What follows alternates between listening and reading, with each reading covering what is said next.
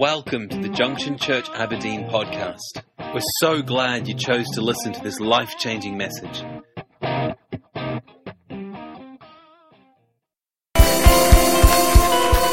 Thank you. Great. You may be seated. Thank you, guys. That worship was excellent. Man, that was great. Well, I don't feel like a visitor here. I feel like a friend. And I feel like I've come home, and I like that. Kevin and Cheryl are long-term friends for life. And you need that in ministry. There are people who come and there are people that go, but you need friends that are going to be there for life, and I like that. Do you like that? Don't go quiet on me now. We don't do the Aberdeen thing. I'm from the Northeast. I'm Peterhead boy, and Peterhead is known to be quiet and reserved, but not when I'm around. No way of having that. So hey, just great to be here. Great to hear the church is doing well. Kevin, Cheryl, great to see you. Great to see your family involved. I mean, man, your family hit the gene pool, didn't they? Wow. Just looking up there, leading the worship there, and on the drums and doing the church news. You see, I would be smart. I would already have decided I would get the modeling from Monday to Friday, and that would be my pension. I would. You need to get sharp.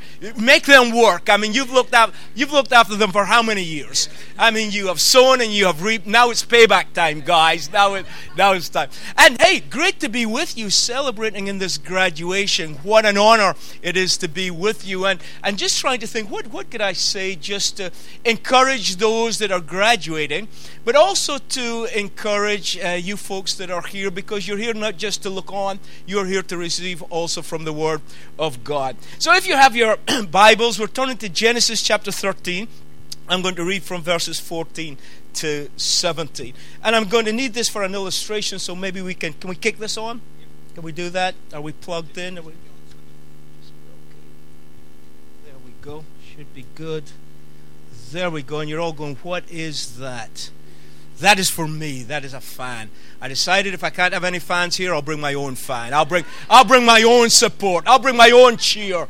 I'll suss it out. Don't you worry. I've got this taken care of. Genesis 13, verses 14 through 17. The Lord said to Abram, after Lot had parted from him, look around from where you are, to the north and south, to the east and west. All the land that you see I will give to you and your offspring forever. I will make your offspring like the dust of the earth, so that if anyone could count the dust, then your offspring could be counted. Go, walk through the length and breadth of the land, for I am giving it to you. I am totally convinced that the devil would love us all to settle where we are. You have done a year of study. Now the enemy would almost say, that's fine. Don't get overly excited. You've done your bit. Now just get into the ease mode. As a church, come on, just settle. The room is full. There's a good vibe. There's a good feel. Things are healthy. Just settle. But God never created you and I to be settlers. God never created us just to take our ease. God always created us for more, because He's the God of the more.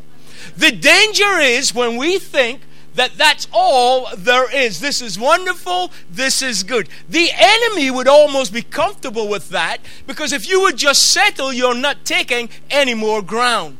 But I firmly believe there is so much more ground to be taken for Jesus. There is so much more to be done for the cause of Christ. So we are a people who choose not to settle, but to advance. And that's why Abram was told, don't look at where you are, but look from where you are. You see, sometimes if you look at where you are, it can be good, it can be bad, it can be fantastic, it can be challenging. But it can be a place of containment. But God said to Abram, don't just look at where you are, look from you are, because if you think it's good now, wait and see what I'm about to do for you in your life. I want to say to those that are graduating tonight, if you think tonight is good, if you keep your trust in God and your faith in God and belief in God, who can tell what God can do through you for the kingdom of God? Don't only look at, this is a great night. This is celebration. But we look tonight from where we are to where we can be in God. It is the language of advancement. It is the language of more. All of us, there needs to be growth. There needs to be development. Fresh footprints in the sand. Never settle for normal or average. God has not called us to be average. That's why I love what I do. You think of my uniqueness, and I've said this to you before. A black guy in Peterhead, how unique is that? Not only a black guy in Peterhead, but a black guy with a Peterhead accent. I mean, come on. Fit like? Nae bad. Now think how confusing that is to the crowd, because they are looking for average, but when I'm around, they get more than average.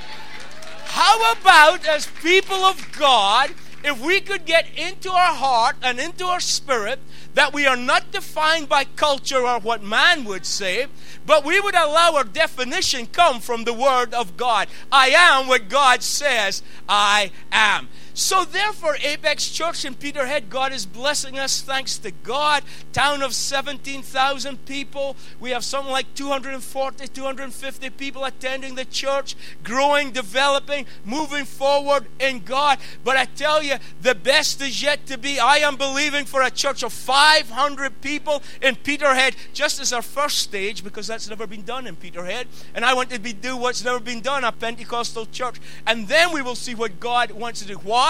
Because we're not settling and we're not average, but we're moving forward in the things of God.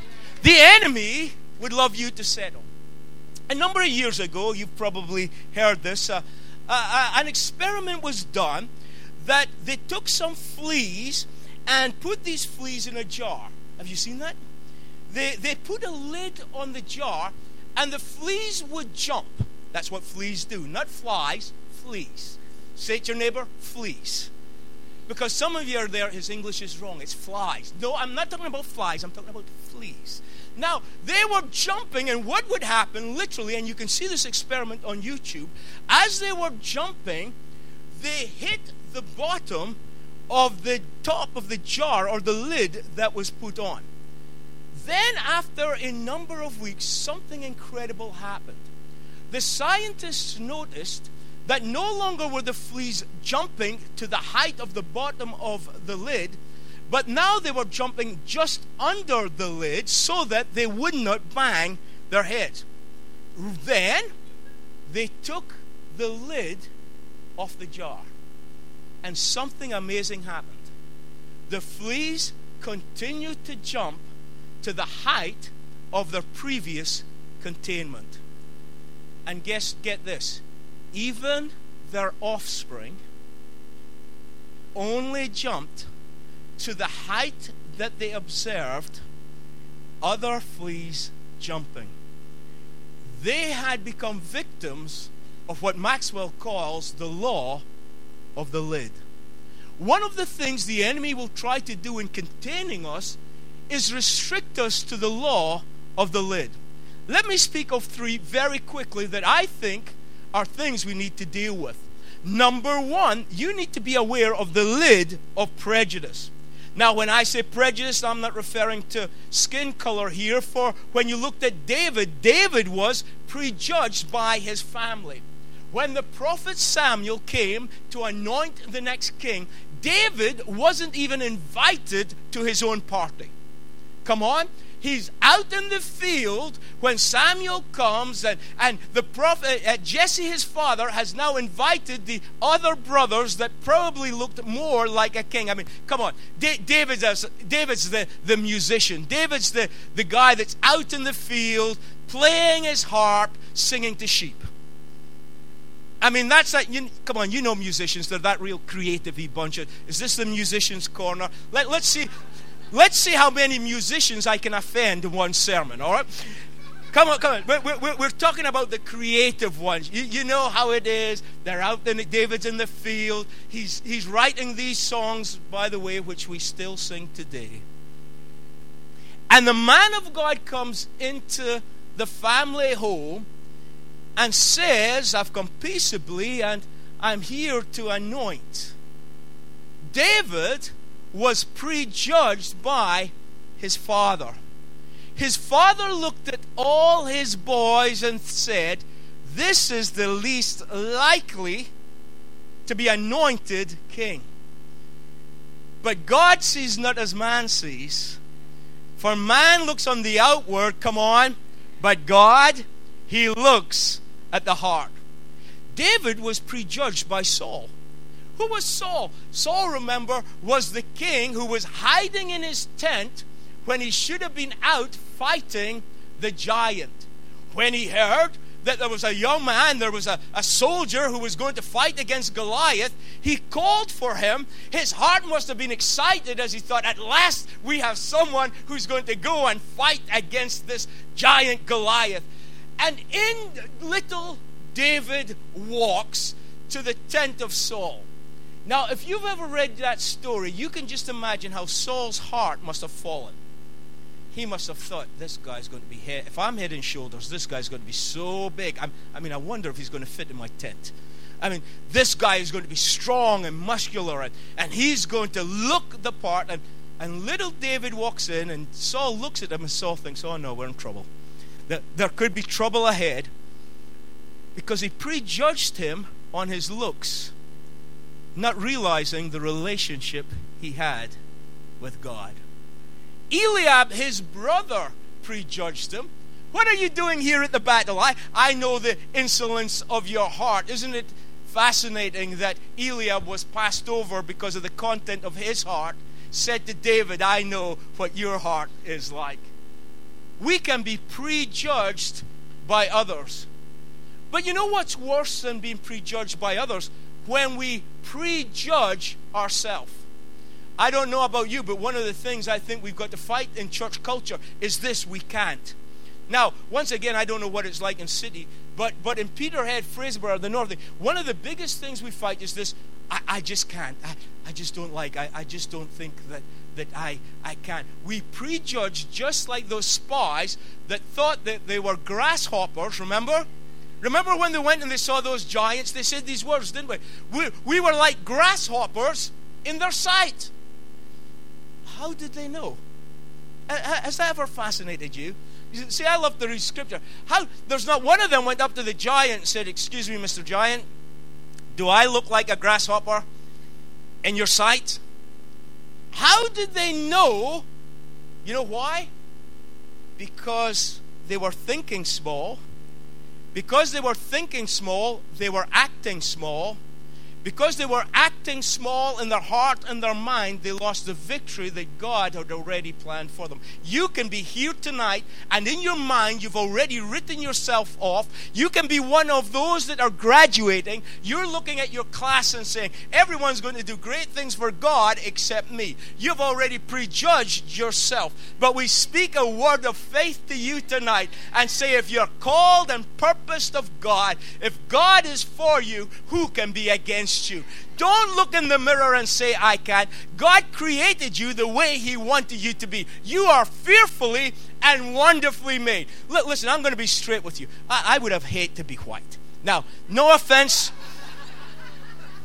Can I have an amen for my brothers right now? I mean, come on, I deserve a better amen than that.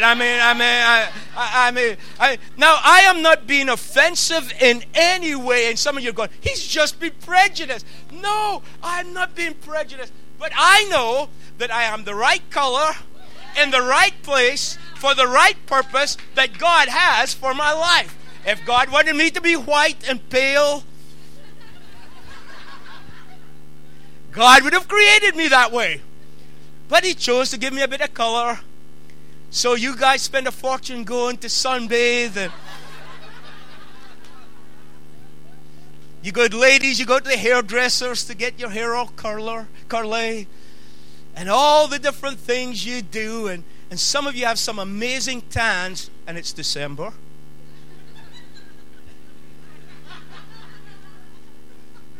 I'll let you work that one out. But you know what? You're the color God wanted you to be. You are what God wanted. Your eyes are the right color God wanted them to be. Because so often we prejudge ourselves and say we cannot because. No, you can because of Him and Him alone. Don't let people put you in a box. God has created us not to be restricted in a box. A box is the dimensions of man. All our life, people try to put us in a box. Think about it. You're in your mother's womb. What is that like?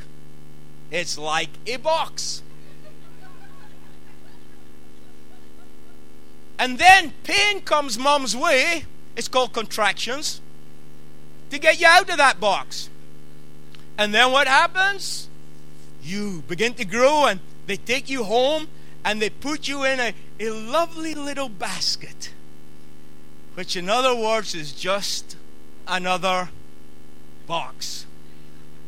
But then you become a toddler and you're running all over the place and they say this is not good. So what do? They put you in a playpen. Which ultimately is just another box. But then you grow up, it's wonderful. And you go to school, and you're sitting there in the classroom, which is just another box. But then you grew up and you go to university. And you go into your university classroom, and guess what? There you are, but it's just another box. But then you graduate and you get a job in an office. Now it's not like the playpen, it's not little toys. Now you have pictures and iPads, but it's still another box. And guess what? Even when you die,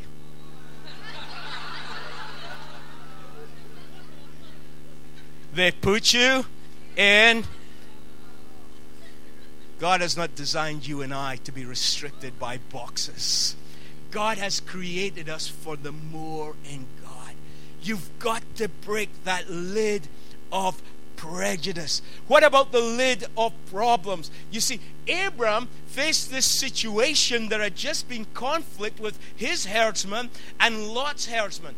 Abram had to watch Lot, a guy that he had raised and developed and equipped, walked away. Sometimes conflict comes your way to push you out of your comfort zone into the will and plan of God. It was after Lot left that God said, look at the sky. Problems are part of the package. Without gravity, we would be bouncing everywhere. A kite needs resistance to soar in the sky. Rubber bands must be what? Stretched. It's not the conflict we go through, it's the attitude that we choose when we're going through the conflict. Your attitude, students, is the most important thing that you've got to deal with. That's why we've got to get the mind of Christ and the will of God in all things. Have you ever heard someone say, oh, they have a bad attitude? People don't like to be around bad attitude. Or someone's got a poor attitude. You know, that everything's negative. It's like the father that was dealing with his son. His son had a real poor attitude. And he says, son, you've got to be more positive. Everything was doom and gloom. And he's working in his heart and he's working in his spirit to encourage a good attitude. And his son comes home from school one day and his dad says, well, how was today? He says, oh, I had a maths exam. He says, how did you do in your maths exam? He says, oh, Dad, I think I failed my maths. His dad was furious. What have I told you about having a positive attitude? I'm fed up of this negativity. He says, Dad, I know I failed my exam. What is our attitude? You will face conflict. Graduating tonight, but there will be times when you will go through difficult days. What is said about Jesus? For the joy that was set before him, endured the cross, despising the shame, and has sat down at the right hand of the throne of God. But one last thought. What about the law or the lid of the mind? Which yet again is just another box. This is the area where the devil will work in every one of us. Romans 12:2. Don't let this world squeeze you into its mold. One of the areas of greatest restriction is the area of the mind. I believe that God has called us as Christians to be creative and think ahead. I still am of the belief that the best churches are still to be. I am still of the belief that creativity has to flow in the children of God. That's why I took this fan in as an illustration. I mean, how cool is that? I mean, don't you just wish you'd invented that? No? Okay, I wish I'd invented this. I mean, come on. Someone along the line said, fans don't have to have blades and turn around. We can do this differently. So Mr. Dyson, or whoever works for him, has come up with this contraction. It's amazing. Now, kids, don't try this at home, just in case it's not a Dyson. Don't try this at home. This happens to be a Dyson. If you try this with blades, you're going to be in trouble, okay? I mean, come on. I mean, you could literally, Kevin, you could put your head through that. I mean, you want to try? Don't try this at home, kids. I mean, who would have thought that, went to Bible school and he's sticking his head through a fan.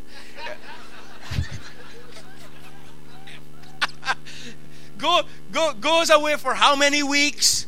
Blessed, encouraged, refreshed. And what does he do? He sticks his head through a fan. Don't you think in our mind that the church should be creative? Don't you think the church should be coming up with ideas that stir and inspire? But because of the law of the lid of the mind, come on, the God who created the heavens and the earth is working in us. He's setting us free. He's using us to His glory, and we limit God in so many different ways. Do you know, if you read in Exodus 1, if you read about the children of Israel, listen to what Pharaoh said. They are mightier and they are more than us.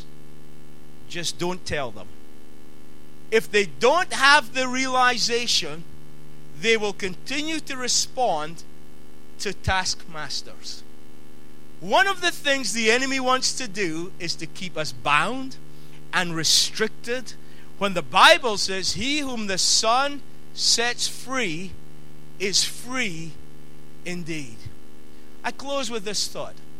How many of you have heard of the great escape artist Houdini? Many, many years ago, a new jail, I think it was in the Isle of Man, I can't remember, a new jail was built in which they were told that it was absolutely impossible to escape from this jail. Houdini thought that he would love to take up the challenge, so he asked that they would place him in a cell, they would allow him to keep on his street clothes, and they would leave him for a couple of hours, and he said that he would manage to open that door. With great fanfare, the media covered it. He went into the prison cell. They left him alone. He began to feverishly work on the lock, for in his belt he had a little pin. He worked hard on that lock, but he could not get it to budge. He tried everything he could. After a couple of hours, he's beginning to get exhausted now, thinking, how is it possible for this lock to contain me? 4 hours passed, and absolutely exhausted, he fell against the door, and guess what happened? It sprang open. In the midst of the fanfare and media attention, they had forgot to lock the door. He was free the whole time, and he didn't know it. He didn't know it. If the enemy can lock us up in our mind and tell us it's impossible, tell us you're inferior, tell you you can't, tell you you are not able, guess what? If he can catch you in your mind, he has you restricted. But when the realization gets into your heart that you are free in Christ, to live the abundant life that He has planned, and the more in God you can accomplish great things. Do not allow the law of the lid not only to affect you, but to affect future generations. Some things have got to be broken so that our children can jump higher, run faster, be stronger than we've ever been. You know why?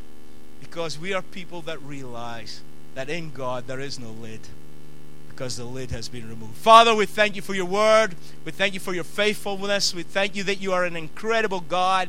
We thank you for this graduation opportunity of celebration.